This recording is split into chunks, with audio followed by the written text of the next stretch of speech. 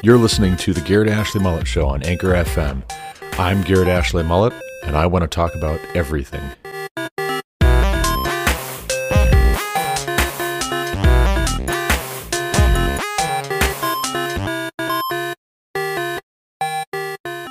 Welcome back to the Garrett Ashley Mullet Show. This is, of course, Garrett Ashley Mullet coming to you from Greeley, Colorado for episode 537 of this podcast.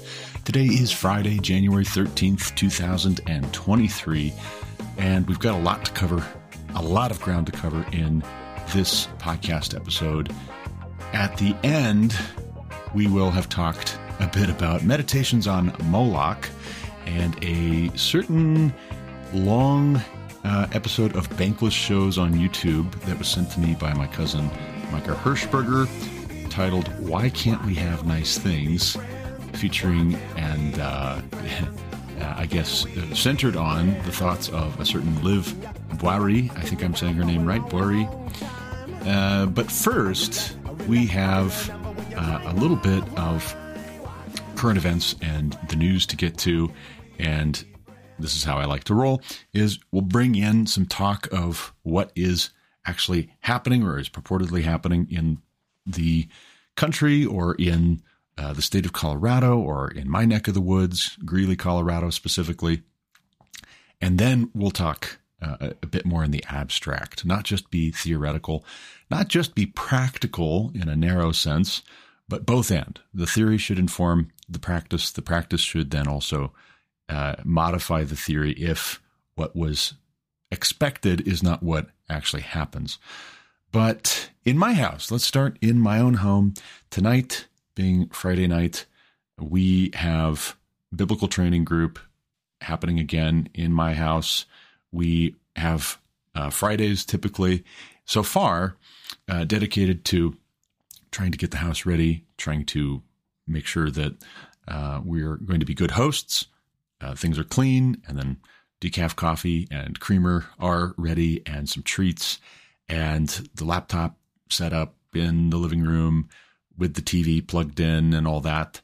And I pre-watch each one of the lectures so that I have some idea of what Gary Breshears is going to get into in A Guide to Christian Theology at biblicaltraining.org. You can find a whole lot of courses, free courses, from seminary professors, acclaimed Bible teachers, for free.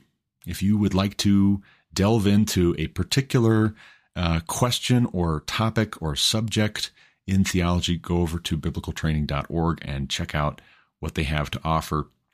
It's been really good for our group. It's been good for my family. It's been good for me. It's been good for the soul to be more intentional and systematic in considering who is God and what are the implications. There are a lot of implications for that question being answered. Now, as I mentioned in the last episode of this podcast, I was recently listening to a discussion between Douglas Murray and Tom Holland, not the actor who plays Spider-Man, but an author and historian of books such as Dominion and The Forge of Christendom. I haven't gotten to Dominion yet, but it's in my reading list for this year. The Forge of Christendom I have read, and it's quite good. And then also Stephen Meyer, author of The Return of the God Hypothesis, for one thing, also Darwin's Delusion. But this discussion, it was all predicated on the question of, does God exist? And actually, you can't help but get into the implications for God's existence being, affirmed on the one hand, being denied on the other hand, or, as Douglas Murray camps out, in an agnostic conclusion, we just can't know. And we need to be comfortable just saying, I don't know. The implications are far-reaching on the macro, on the civilizational level.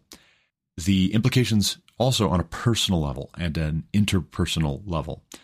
Those really are where you get the macro effects, the civilizational or global effects. They come from the personal. And so we have to start with the personal. We have to start in our own home.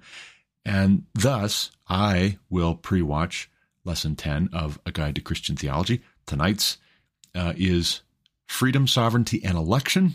So that should generate a lot of very engaging, interesting conversation surrounding Arminian thought and Calvinistic thought pertaining to, do we have free will?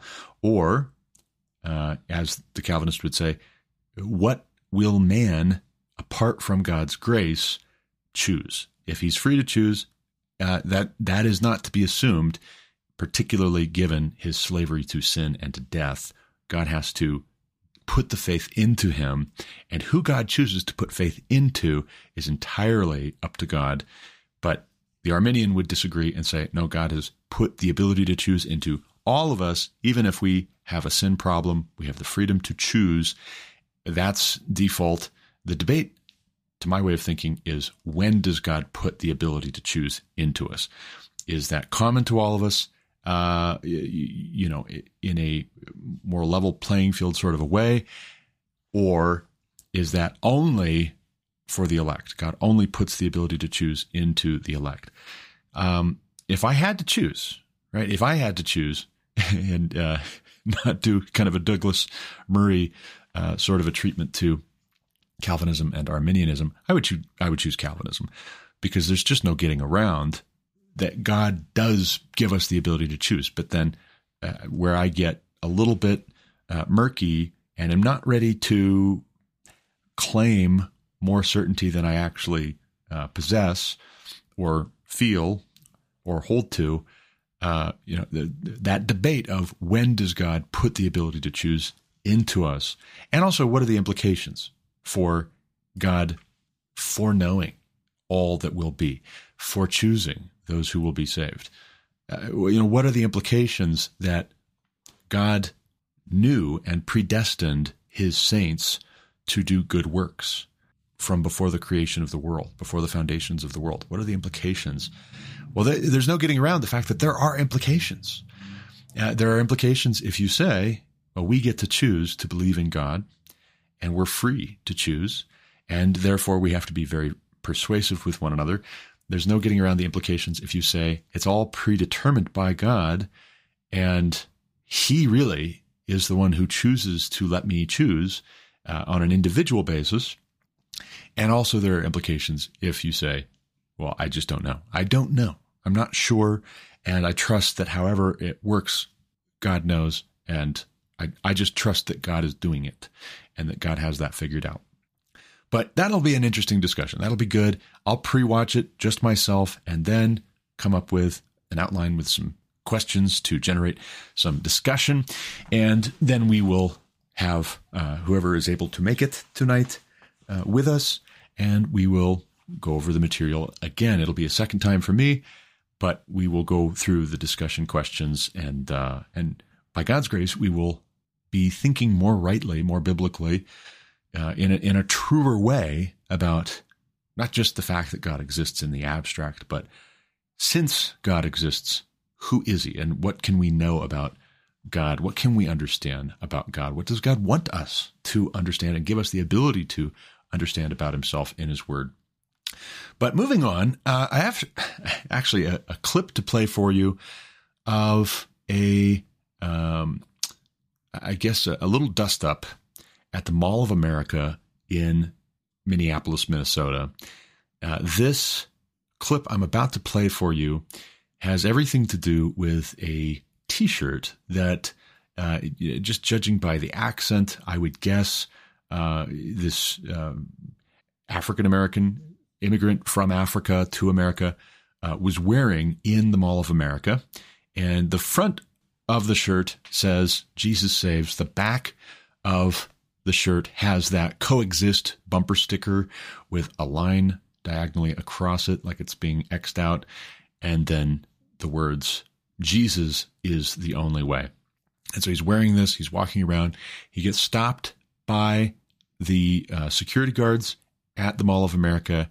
And here's how that goes. Here's how the discussion plays out. I understand that, right. But Jesus is associated with religion and it's offending people. No, it's not just spiritual is not a religion.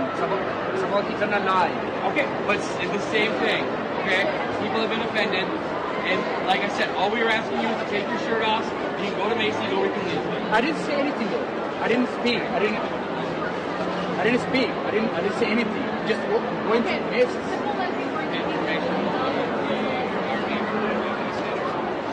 Just enough you wearing a shirt and walk around the mall. Oh, I'm going to say to that.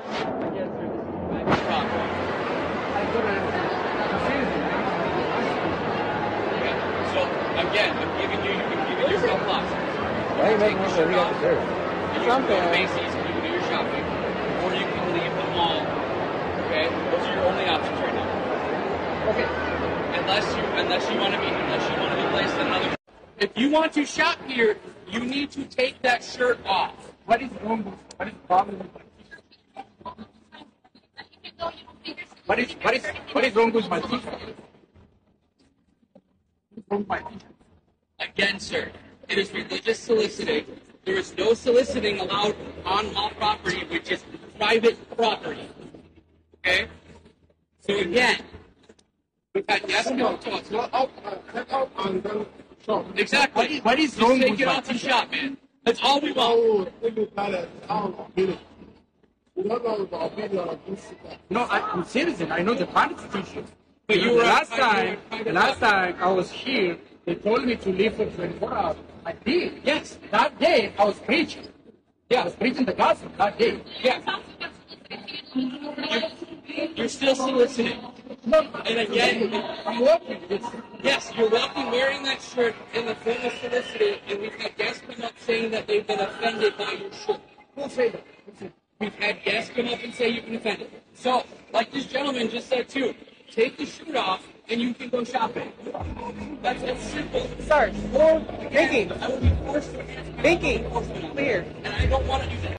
All right. So here's the backstory as far as I know it. This guy, he's wearing a Jesus Saves t-shirt. He is confronted by security at Mall of America because supposedly someone has complained that they're offended by his t-shirt. He's told, take off the t-shirt and you can keep on shopping. You can stay or leave, or we're going to make you leave. And he objects. He argues his case, or he asks, okay, what's so offensive about it? And they don't really answer that question except to say that it represents religious soliciting. So that is, you are proselytizing. You are here trying to encourage other people to be Christians or to become Christians. That will not be tolerated. As John Knox over at Not the Beat points out, and he puts it in maybe an indirect way, I'll say it more bluntly, this would not happen if the African-American gentleman were wearing a Black Lives Matter t-shirt, or if he were wearing a t-shirt with an Islamic message. He would not have been complained about, probably because people would be too afraid to complain. And also people are just not offended by Black Lives Matter and Islam the way that they are by Christianity in our day. But also if they did complain to mall security would have just dismissed them and said, hey, it's just a t-shirt. In the case of the Christian message on a t-shirt, however, it is acceptable to discriminate against Christians because Christians supposedly are what's wrong with the world. That's the de facto attitude and assumption today in America. There's a link in the Not to Be post of this video and some of the reactions on Twitter, which I actually find more interesting than the reactions on Twitter. There's a piece at First Things Magazine from February of last year by Aaron M. Wren titled The Three Worlds of Evangelicalism.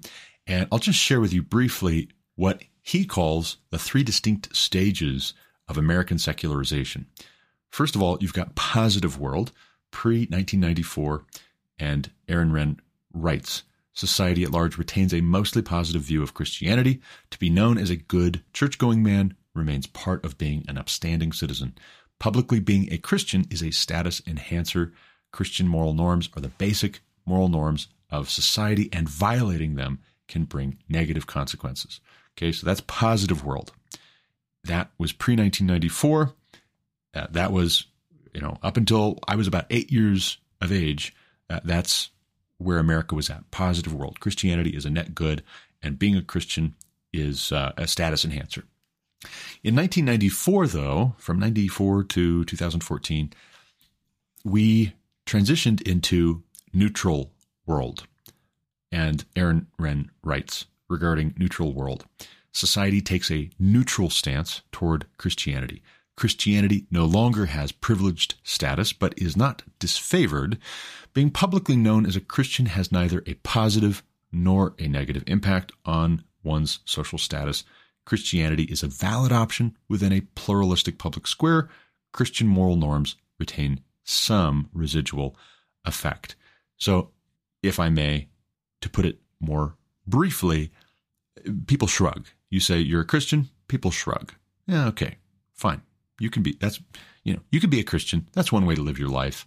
But other people believe different things, and so what? Who cares? Negative world, however. Negative world is where we're at right now, according to this way of looking at secularization in the United States. 2014 to the present, Aaron Renn writes, society has come to have a negative view of Christianity. Being known as a Christian is a social negative, particularly in the elite domains of society. Christian morality is expressly repudiated and seen as a threat to the public good and the new public moral order. Subscribing to Christian moral views or violating the secular moral order brings negative consequences, like, for instance, being embarrassed, humiliated, confronted, threatened in the public square, in the Mall of America, and told either take the shirt off or get out, or we will get you out. This is where it goes next. And I've been talking about this. I've been talking about this for years in relation to big tech censorship of Christians and conservatives, and the two really should be synonymous online. Rightly understood, if you rightly understand Christianity and you rightly understand conservatism, the two really should go hand in glove.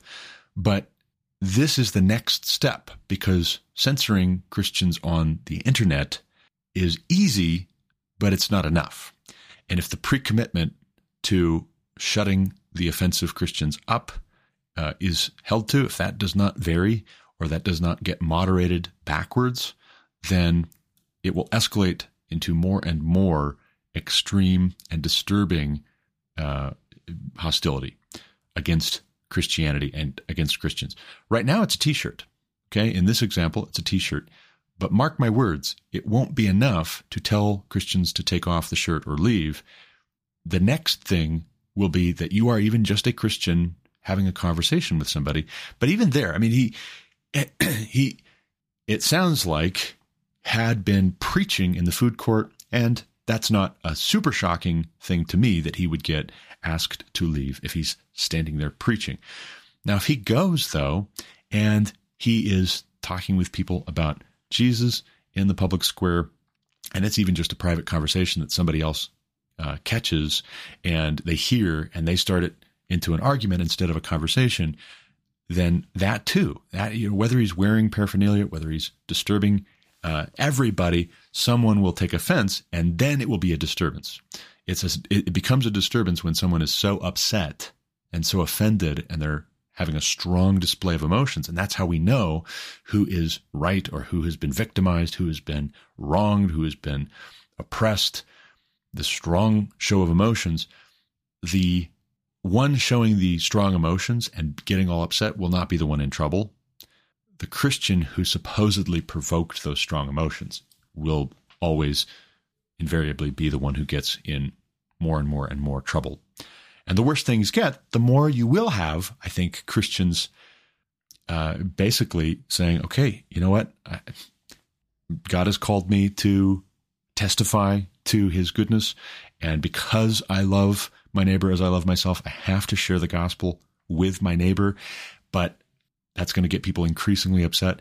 And if something, like I said, if something doesn't moderate the trajectory that we are on, if we don't change course as a people, as a nation, then it will terminate, as it always has in every other time and place throughout history. It will terminate in the violent persecution of Christians, and it will be seen as acceptable. It will be seen as justified and warranted to violently attack and even kill Christians because they have disturbed the peace. They have upset other people. They have disrupted the public square as it is seen. Never mind that what they are saying and what they are doing didn't disturb the public square at all 20 years ago, 30 years ago.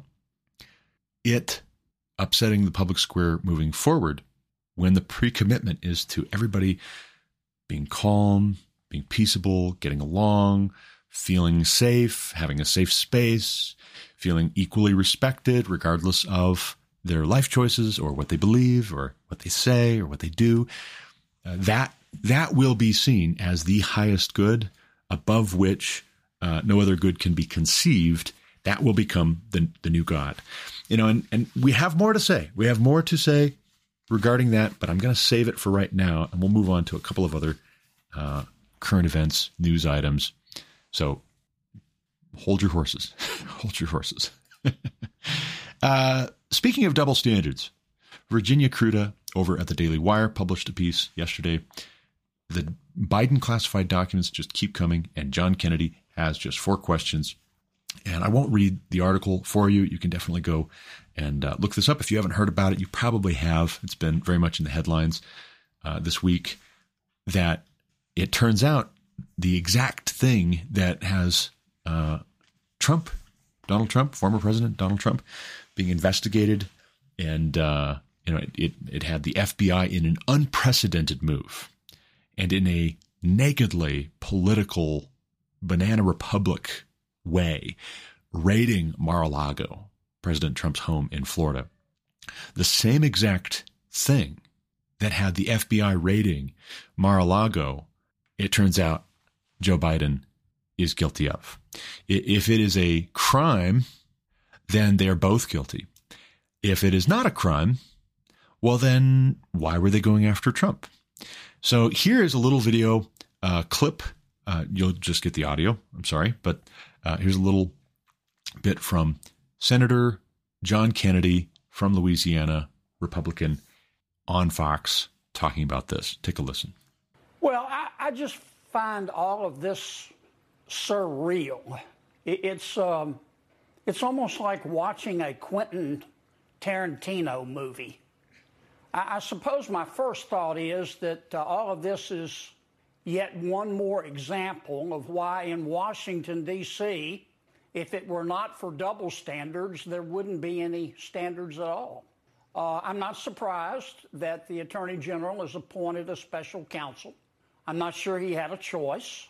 The White House has tried, and the White House doesn't have enough hazmat suits to clean up this mess, aside from the obvious that the Justice Department is investigating President Trump for something that President Biden himself may have done.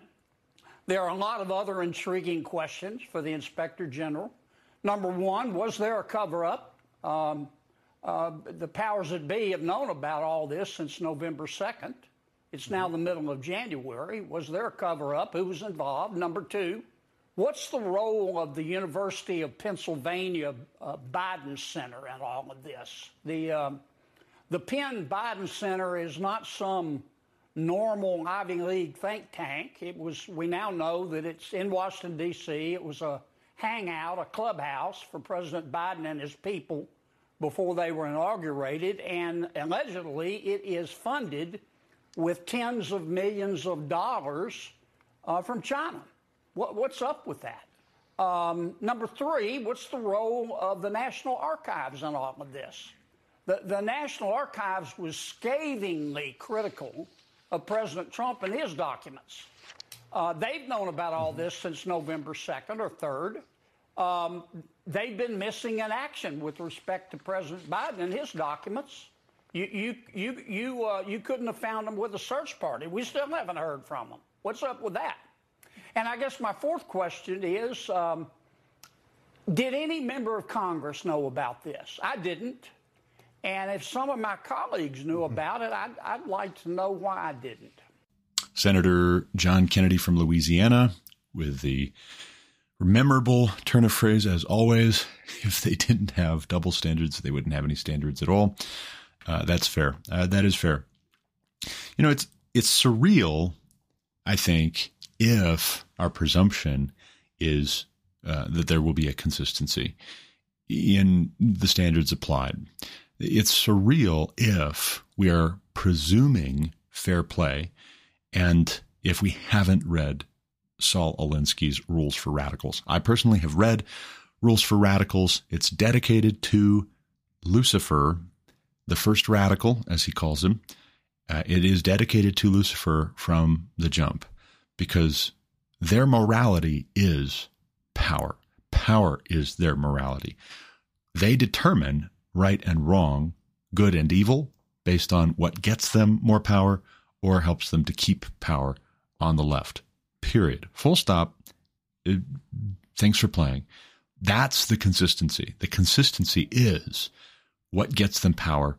And as such, you can know that this is not the end. This is the beginning.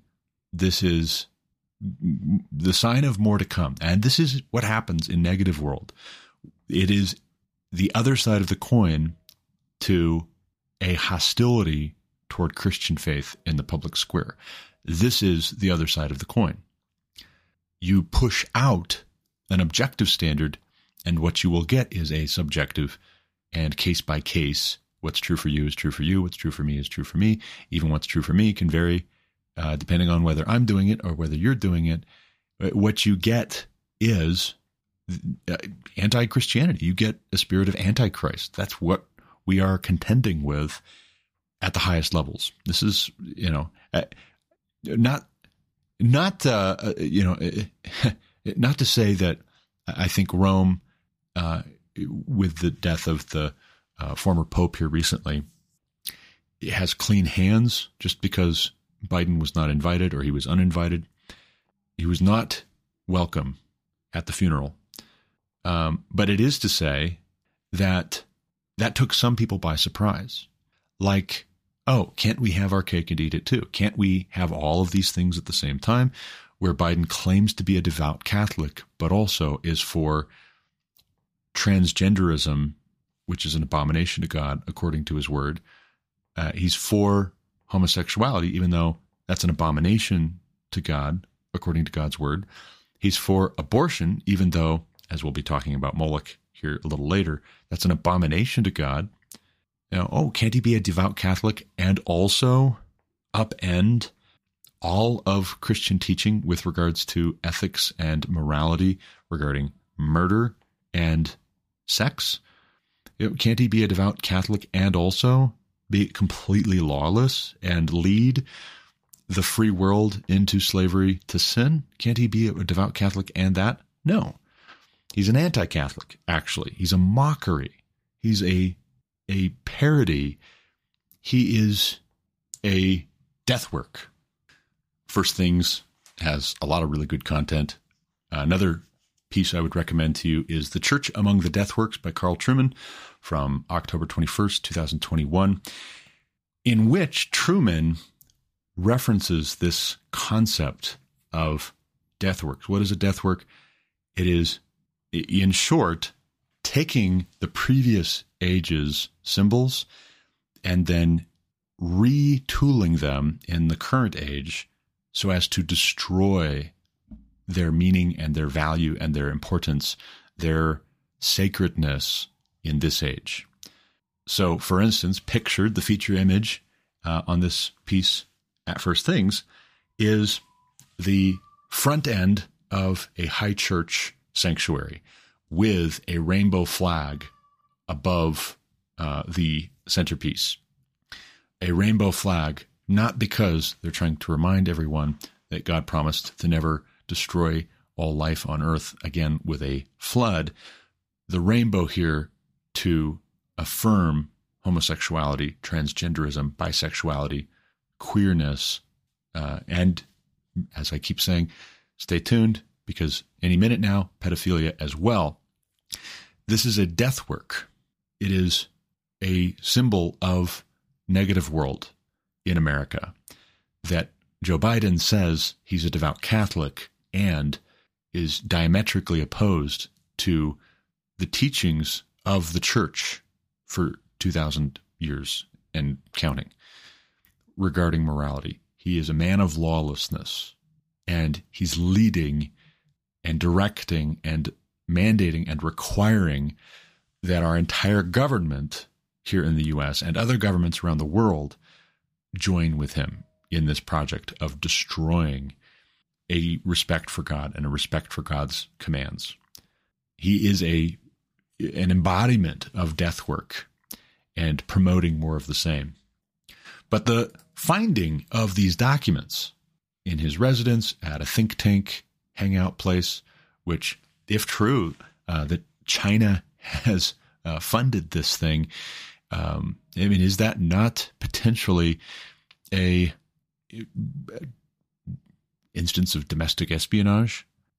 Is that potentially a situation where you're going to have classified documents at a think tank that China has part ownership of, to where China then has access to those documents? Is that a potential here? Senator Kennedy is alluding to as much. But even if it is, right, even if that is what it turns out to be, what will happen? Well, the same thing that would happen if someone wearing a Black Lives Matter t-shirt or an Islamic message t-shirt at Mall of America was complained about. The same thing will happen where the mall cop will shrug. The equivalent of the mall cop in our justice system will shrug, I think. I predict. And the truth is that if we can't go back, if we can't turn away from negative world, it is the end of America. It is. If we can turn back, well, then America will never be the same. It will never look quite like it did. And the point was not, in the 18th century that America was so good because it was America in the 18th century. America was great up until fairly recently because America was good. And here I say good in the same sense that God found Noah to be righteous in his generation. Not that Noah was morally perfect and flawless and didn't have his mistakes or didn't ever do anything that was incorrect or bad. Noah was righteous in his generation by grace through faith. And if we can turn back from negative world, turn toward being righteous, a righteous nation, righteousness exalts a nation. That must mean that it is possible for a nation to embrace righteousness. If we can turn back to that and away from negative world, well, then there's the capacity to right some of these things. But if the underlying premise, the underlying presupposition holds true, then it just gets worse from here. It just gets worse and worse. Moving on, Joseph McKinnon over at The Blaze published a piece this morning highlighting Joe Rogan talking about George Soros. And here's a quote: "It's like he wants these cities to fall apart. He wants crime to flourish."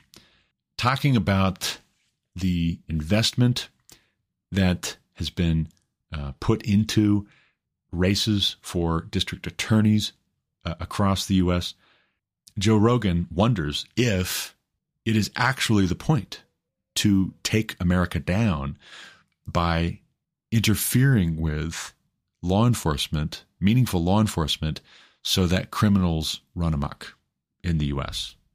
He wonders if that isn't the point. I think, yes, I think that is the point. I think this is a kind of asymmetrical warfare being waged against the United States of America. This is also of a piece with us living in negative world right now. A little clip from this episode is included in the write-up over at The Blaze. I'll play it for you. You can take a listen. We might have to bleep a few things out, but bear with me. Here's Joe Rogan and Mike Baker talking about George Soros How old is George Soros? It's a good question. Yeah, he's like a vampire. Right? I had a conversation with the governor of Texas about him, with Greg Abbott, where he was explaining to me what George Soros does, and it's fucking terrifying that he donates money to a very progressive, very leftist, whether it's a DA or whatever politician, and then funds someone who's even further left than them to go against them, and just keeps moving it along. So he's playing like a global game, and that he enjoys doing it. Yeah, he enjoys doing it, but it's telling, right? He understood early on where you wanted to seize power, right? And that's, we sometimes think, I'm going to, a senator that's the pinnacle of success. Well, it's not really. It's the DAs and it's the state level politicians. Right. So that's where real change occurs and where things can happen. And before you know it, it's like real corrosion. Or real corrosion. Right. That's what's scary. Is it seems like he funds corrosion. It's like he wants these cities to fall apart. He wants crime to flourish. It's almost like he's an evil person in a Batman movie. You know what I'm saying? Well, he made his real fortune by almost busting the Bank of England, right? So he's not. Yeah, this guy is not. He's not out there for truth and justice. And he's got to be deep into his 80s. Oh, it's 92. 92. So you got to wonder, what keeps that guy motivated?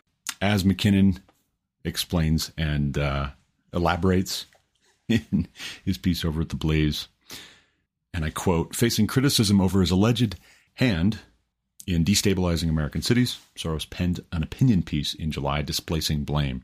In the piece, he claimed that recent crime spikes in Democrat-controlled cities weren't the result of his beneficiaries' failures, but of a disturbing rise in mental illness among young people, a pullback in policing in the wake of public criminal justice reform protests, and increases in gun trafficking, end quote. And all of that is to say, don't believe your lying eyes. And oddly, to my way of thinking, my way of looking at it, if your picks for DAs and such, if they are not corresponding to a reduction in crime or a reduction in mental illness, and these two things are very closely related, if they're not correlated with a reduction in crime and mental illness in these cities, then why do you keep putting money into these DA races?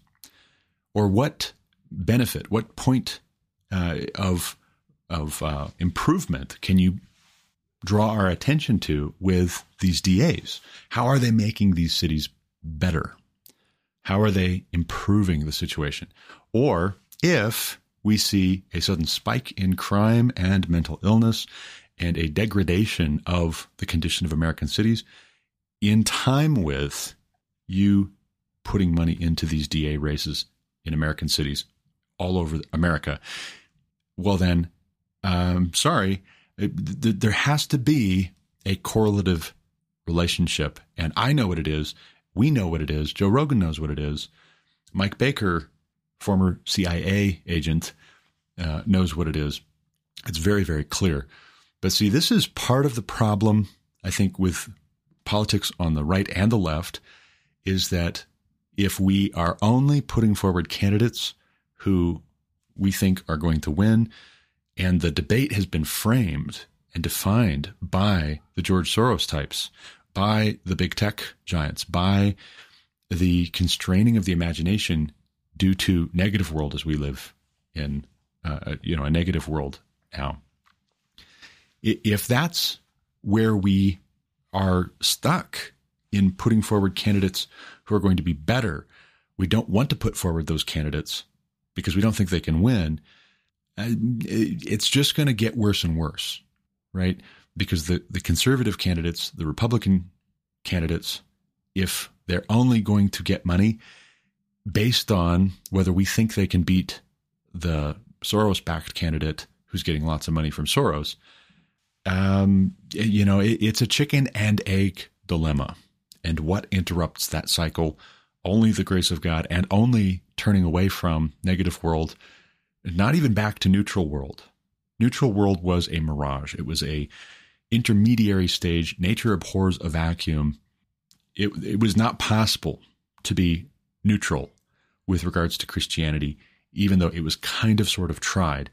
It actually was a rejection of Christianity, albeit in a softer form. And right now, if we think this is negative world, what are we going to have for a term with where we're going next? We're going to say it's hyper negative world? No, it's you're either for me or against me, as Jesus says. That is a bipolar option. That's a binary option. You're either for me or against me.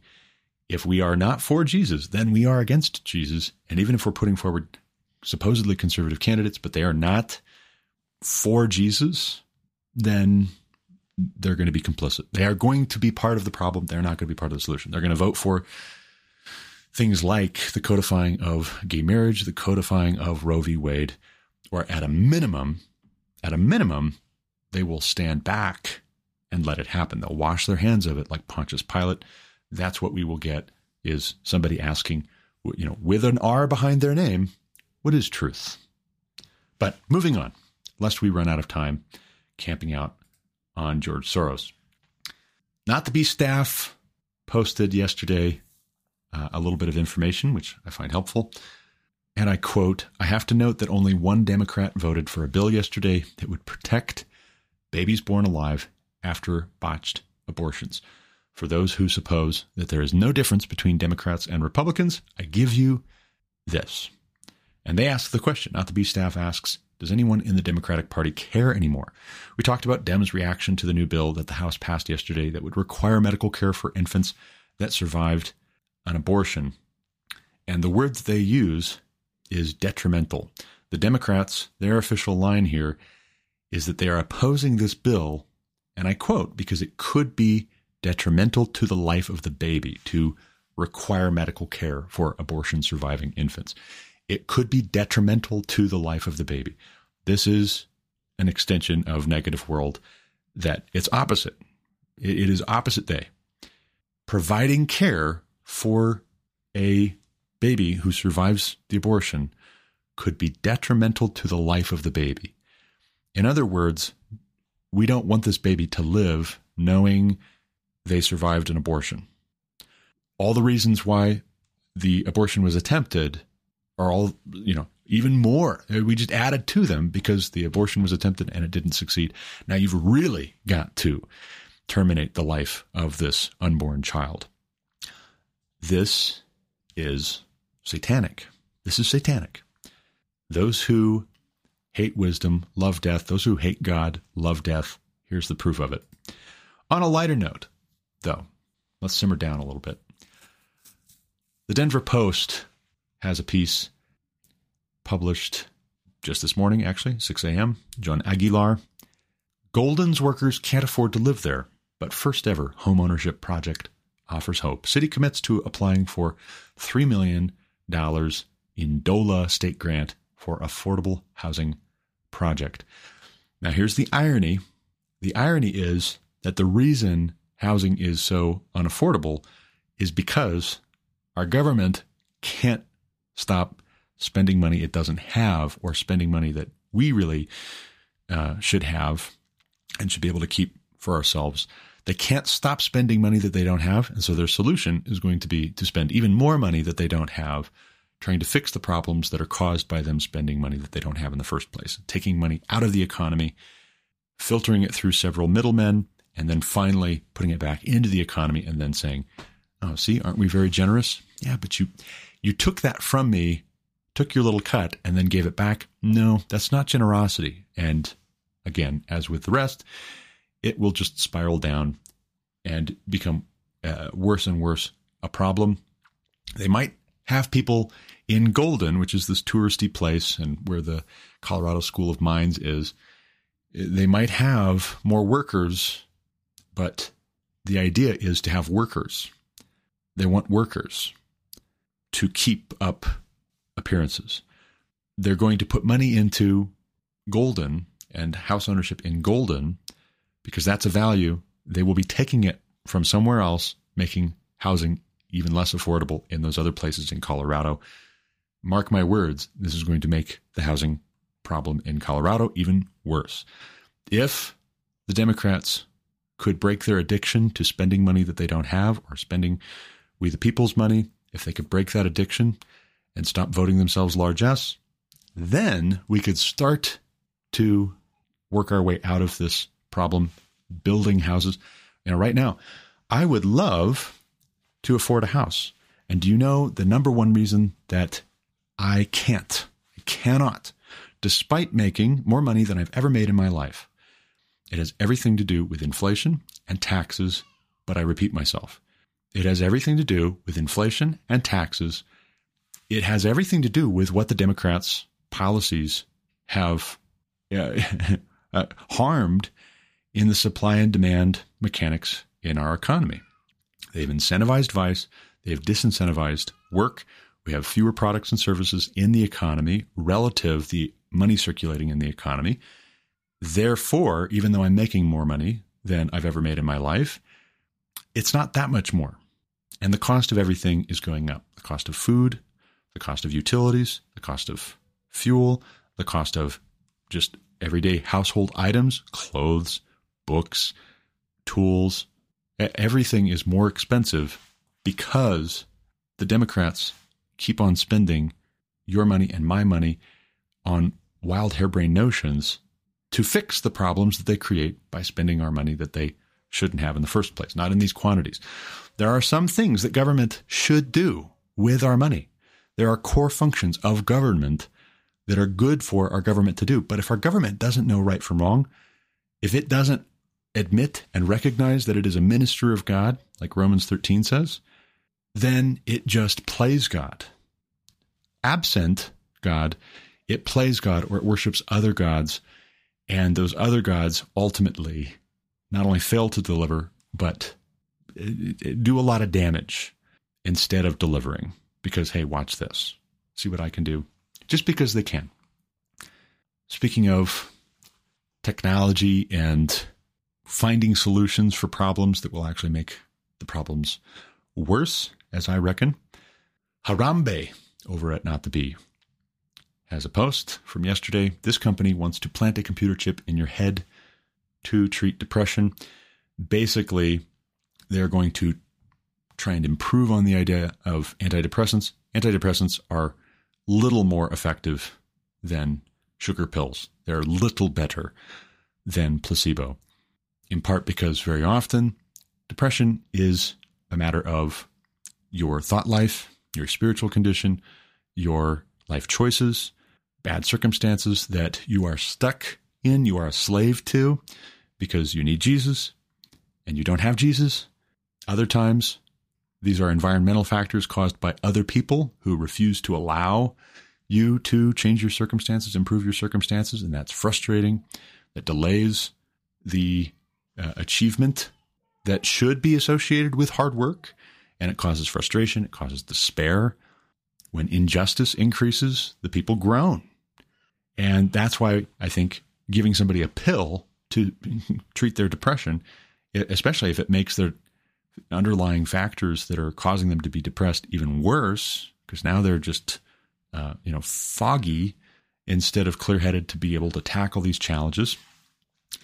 What they're going to do is they're going to experiment on humans, putting a chip in that will hack your neural synapses and whatnot to just basically tweak the brain to think that it's happy.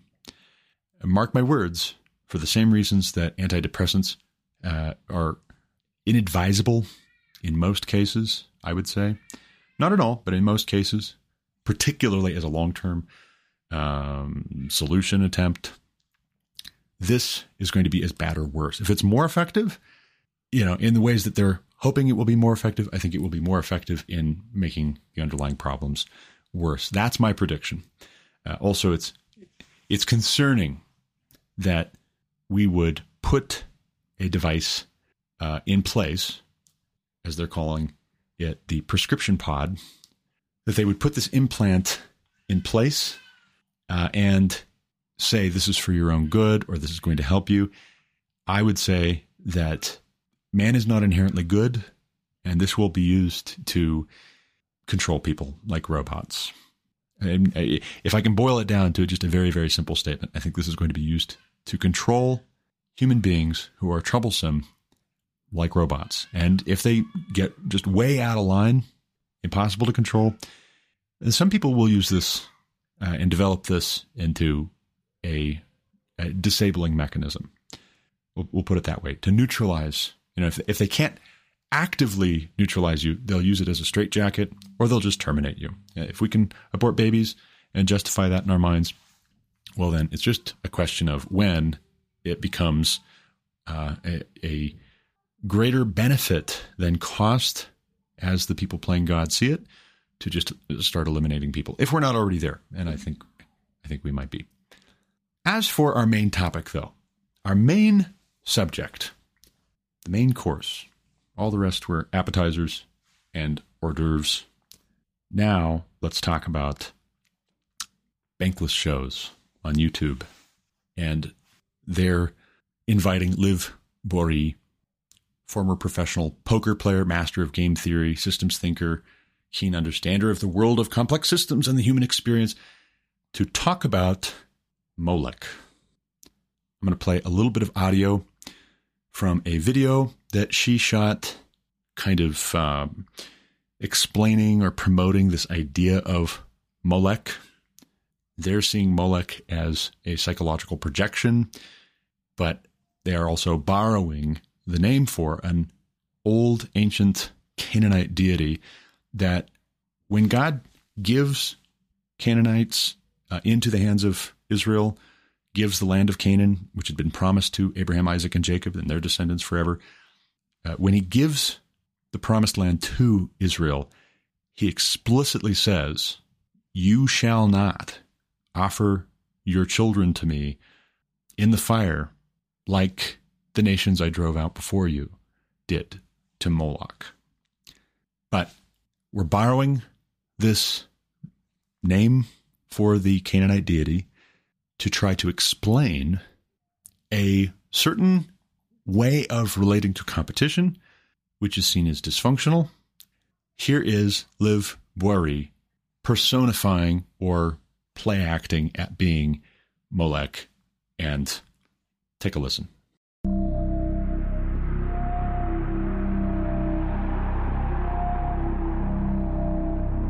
Hello, gorgeous. My name is Moloch. Now, you might not have heard of me, but you've most certainly felt me. For I am the force behind fortune, the power behind progress, and the shaper of all success. And what a success even you could be, if you just listen to me.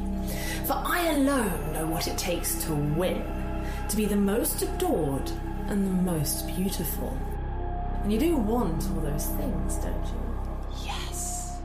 Well, listen close, because there are things you can do to tweak reality. Weapons you can use to crush your enemies. And you better use them, because if you don't, your enemies are going to use them to crush you. I want to win. You see, in the end, the world wants winners, not losers. And life, it isn't just a game, it's war! And you get the idea. So there is Liv Boeree, and I don't know that I recommend this video for everybody. It's long. It's an hour and 39 minutes long. But I will say that this is the first I've heard of it.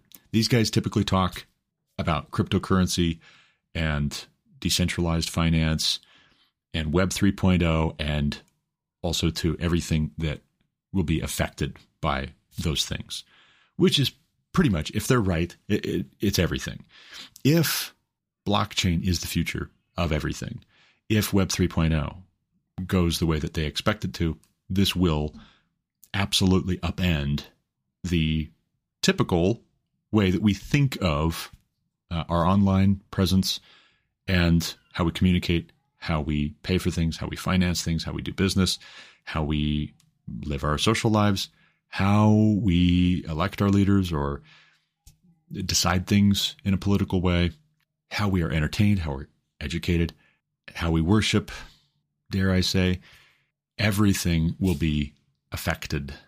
And curious to me, because I was just talking about Chat GPT, and I see Ben Shapiro just recently did a little short that he posted to Facebook explaining that he and his daughter were playing around with it. And there's all kinds of fun things you can do with Chat GPT. Chat GPT is a area of computing and networking and decentralized intelligence that has an ethics problem. It has a morality problem to solve.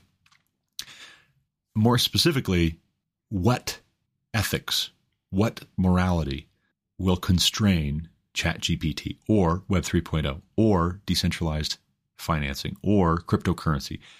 All of the above. What morality will prevail? And as the folks thinking about that problem or those problems, I think it's one problem, but they would say these are related, distinct problems.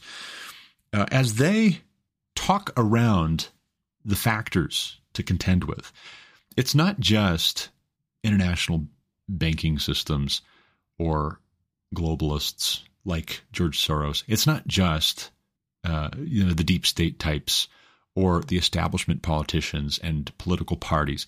It's not just old media and what it has to say, whether it's well-informed or it's misinforming about how this works, what this will do if it works. The trouble as they talk around this problem of ethics and morality and all of these cutting-edge technologies that we're right on the verge of seeing go prime time and live, they have to deal with human nature in a general sense. They have to deal with the question of what will man choose based on his nature? Is man free to choose? And if so, what will he choose when he has the opportunity to? Now, Moloch, they don't actually treat as a real person, a real being. They talk about him in very similar terms to how Jordan Peterson talks about God very often, as a kind of psychological projection in a very Jungian way. Now, I would say that's how it starts, but in the end, maybe the greatest lie the devil ever told was that he doesn't exist. And they think they're talking about this psychological projection, but Moloch was actually a fallen angel. He was actually a being who rebelled along with Lucifer, was thrown out of heaven along with a third of the heavenly angels when they lost the war against Michael and his angels. What they might find as they go down this road of fascination with Moloch as a psychological projection is that Moloch is not just real in an abstract way, but that Moloch is a spiritual being who gets power as people are making sacrifices to him. They touch on this briefly. The majority of the hour and 40 minutes almost, the majority of that time is dedicated to the materialistic, scientific materialism approach to what do we see.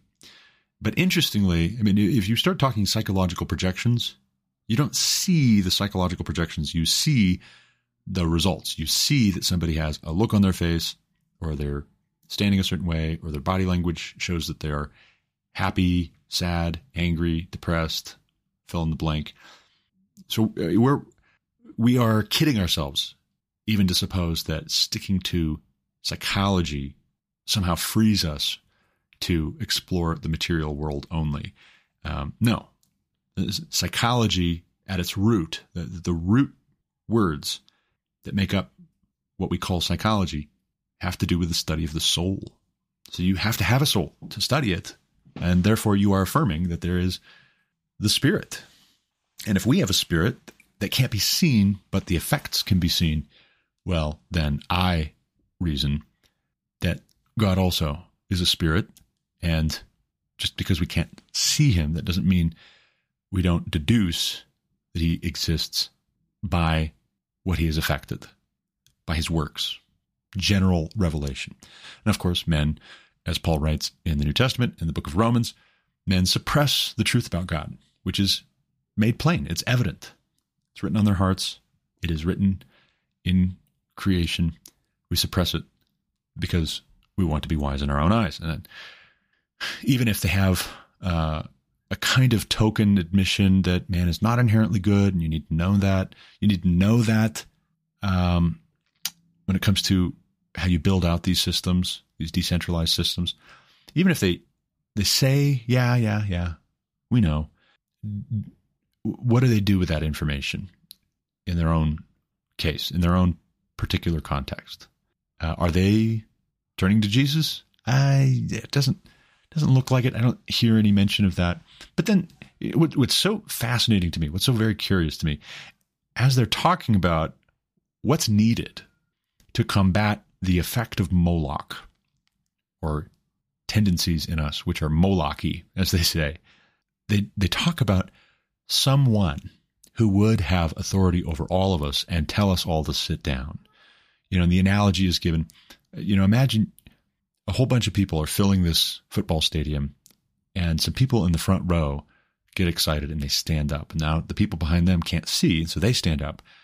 And the people behind them can't see, and now they stand up. And now everybody stands up. And until people start to sit down, everybody's going to be standing up for the rest of the game, or else they're not going to get to watch the game. And so they posit that this is a kind of dysfunctional competition. It is a failure to coordinate our efforts that results in all of us being just a little bit more miserable. And sometimes it takes the form of deadly and destructive behavior that is lose-lose. It's not helping anybody really. And what do we want instead? We want a win-win. But in order to have a win-win, you have to have someone with authority who will not themselves abuse that authority and corrupt themselves and corrupt you in how they wield the authority. You need someone who is good, and someone who is wise, and someone who knows what we should all do next and can tell us, everybody, let's sit down, or whatever the equivalent is. If you gave that power to any man, then immediately they would be tempted to let it go to their heads, and they would become Molochy. They would abuse the power. And what I don't hear them saying is, we need God. That's who God is. That's what God does. The reason we are following after Moloch is because we don't follow God. I don't hear them saying that. They're not putting it together. But they're right on the cusp of admitting it based on how they have followed the logical progression to this point. So that's a very curious thing to note.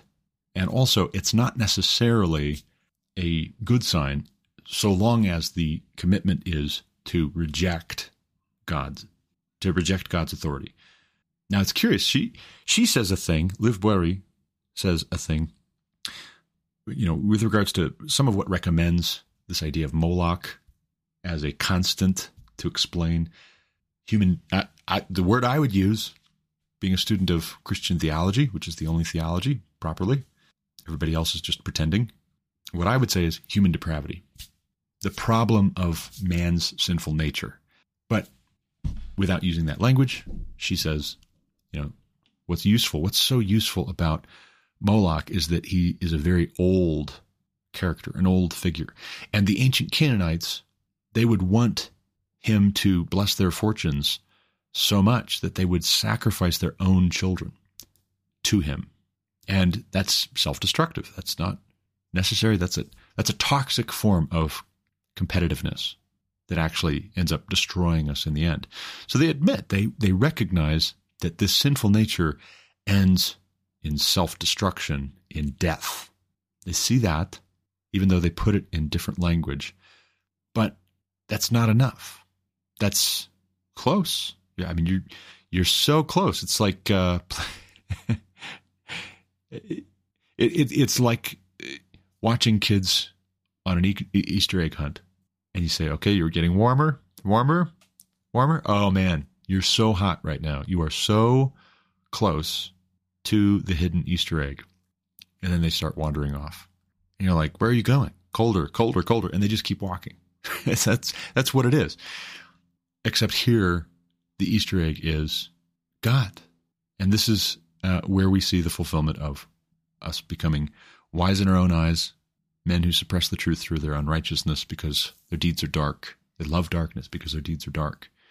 This is where we see the fulfillment of what is said about them by the Apostle Paul. They become wise in their own eyes, and their foolish hearts are darkened, and God gives them up to a reprobate mind, to futile thinking, as in unproductive, as in it will not get from point A to point B. It will always be blocked from getting to point B, so long as you're more in love with your pride than you are with eternal life on God's terms. So it's a very, very curious thing. She gives a couple of examples of what this looks like. One is nuclear proliferation. There are now so many nuclear weapons in the world that we could destroy all life on planet Earth several times over just by one country launching nukes and everyone else following suit. And so why did we do that? How did we get here? And how do we back up? Well, nobody wants to back up because as soon as they back up, like Ukraine did, their country gets invaded and they have no, apart from the United States and our NATO allies jumping in and giving them weapons and resources and technology, diplomatic support, economic support. Apart from that, all of a sudden, they are annexed by Russia. Or in Taiwan's case, they're annexed by China. Or in Israel's case, they're overrun by Arab nations roundabout. Nobody wants to be the first one to back up because as soon as they do, somebody else, their neighbor, is going to do the Moloch-y thing. And what solves that problem? At the risk of putting perhaps too fine a point on it, all that solves that problem is the grace of God. Period. Full stop. That's it. That's all. It really is that simple. And the only reason we don't want it to be that simple is because accepting something that seems so foolish is a humbling thing, and we're proud. And the irony is, the very wisest option we could choose is just that simple. Whoever confesses with their mouth and believes in their heart that Jesus Christ is Lord will be saved. Now, you say that. You say, okay, well, I can say Jesus Christ is Lord. Ah, yes, but all of you, the whole of you, has to say it, not just your lips. These people honor me with their lips, but their hearts are far from me, God says at one point. And that does not fool him, and that won't get it done. That's just hypocrisy. So it has to be genuine. It has to be from the inside out. It has to be in our hearts and in our minds, and subsequently on our lips, and in our hands, and under our feet. Otherwise, we're a ticking time bomb. Period. DeFi won't solve it if the problem is less the particular people who are the elites who run the show right now. Like we've internalized this idea that the wealthy are corrupt, but the poor people, they're inherently good. No, they're not. Poor people are not inherently good. Rich people are not inherently bad necessarily either, but it's hard for rich people to be decent. They have a lot to lose as they see it. In some sense, they've already lost the most important thing, though, their soul. If their riches are more important to them than God. You've traded what is terribly uncertain, unreliable, finite, limited, perishable for what is infinite, eternal, essential, priceless. If you're willing to say, it is written, or everything that I once counted as so very precious, I now esteem as filthy rags compared to the great blessing of knowing my Savior. You've traded something that you can't keep anyways for what you can't lose. This reminds me of the famous quote from Jim Elliot, missionary who was martyred trying to bring the gospel along with his Christian friends, his Christian missionary friends, to unreached peoples in South America. Jim Elliot, before he was martyred, once said, "He is no fool who gives what he cannot keep to gain that which he cannot lose." So these guys, though, the Bankless shows guys, and Liv Boeri, very smart, very, very smart. They've thought about this a lot, in depth. And it will affect everything. They're right. But they admit you can't have unlimited decentralization. There has to be some central accountability, almost like a judge. And this judge has to be morally good and incorruptible, almost holy. And this judge has to rule in an impartial way, not swayed, not bribed, not threatened, not manipulated. This judge has to be incorruptible. And actually, this judge has to be powerful enough to enforce his commands or give consequences that are motivating based on whether his orders are followed. What they describe is either Christ or Antichrist, and there is no third option. Those are the only two options. And if they don't choose Christ, then I think this is actually how we get Antichrist. I do. If we don't choose Christ here, this is how we get Antichrist. And this is how the gentleman from Africa wearing the Jesus Saves t-shirt in the Mall of America all of a sudden is barred. He is barred from buying, selling, trading without the mark of the beast. Not for no reason have Christians for decades been muttering privately, sometimes publicly, about how these technologies and these trends and the transition from positive to neutral to negative world could lead to the rise of the Antichrist. Not for no reason have Christians been saying, you put a microchip in somebody's head or maybe even on their hand. You make that the storage for their wallet, their identity, their medical records, all of their secrets, all of their passwords. You do that, and you have the kill switch. You have the ability to bar them from society entirely if they upset this desire for peace and equality apart from God. And that, my friends, I think that's exactly what's about to happen. I think that's exactly what we're going to see. Now, it doesn't mean that there's no good that can be done. We cannot grow weary in doing what is good. If we grow weary in doing what is good, then what will we be doing? We will be sinning, either by omission or commission. No. Do not fear man who can only kill the body and then has nothing more he can do to you. Fear God. And then you'll find that you have wisdom. If any of you lacks wisdom, let him ask God, who gives generously to all without finding fault. But when he asks, let him believe and not doubt. He who has ears to hear, let him hear. With that, I got to run. As always, thank you for listening. Until next time, God bless.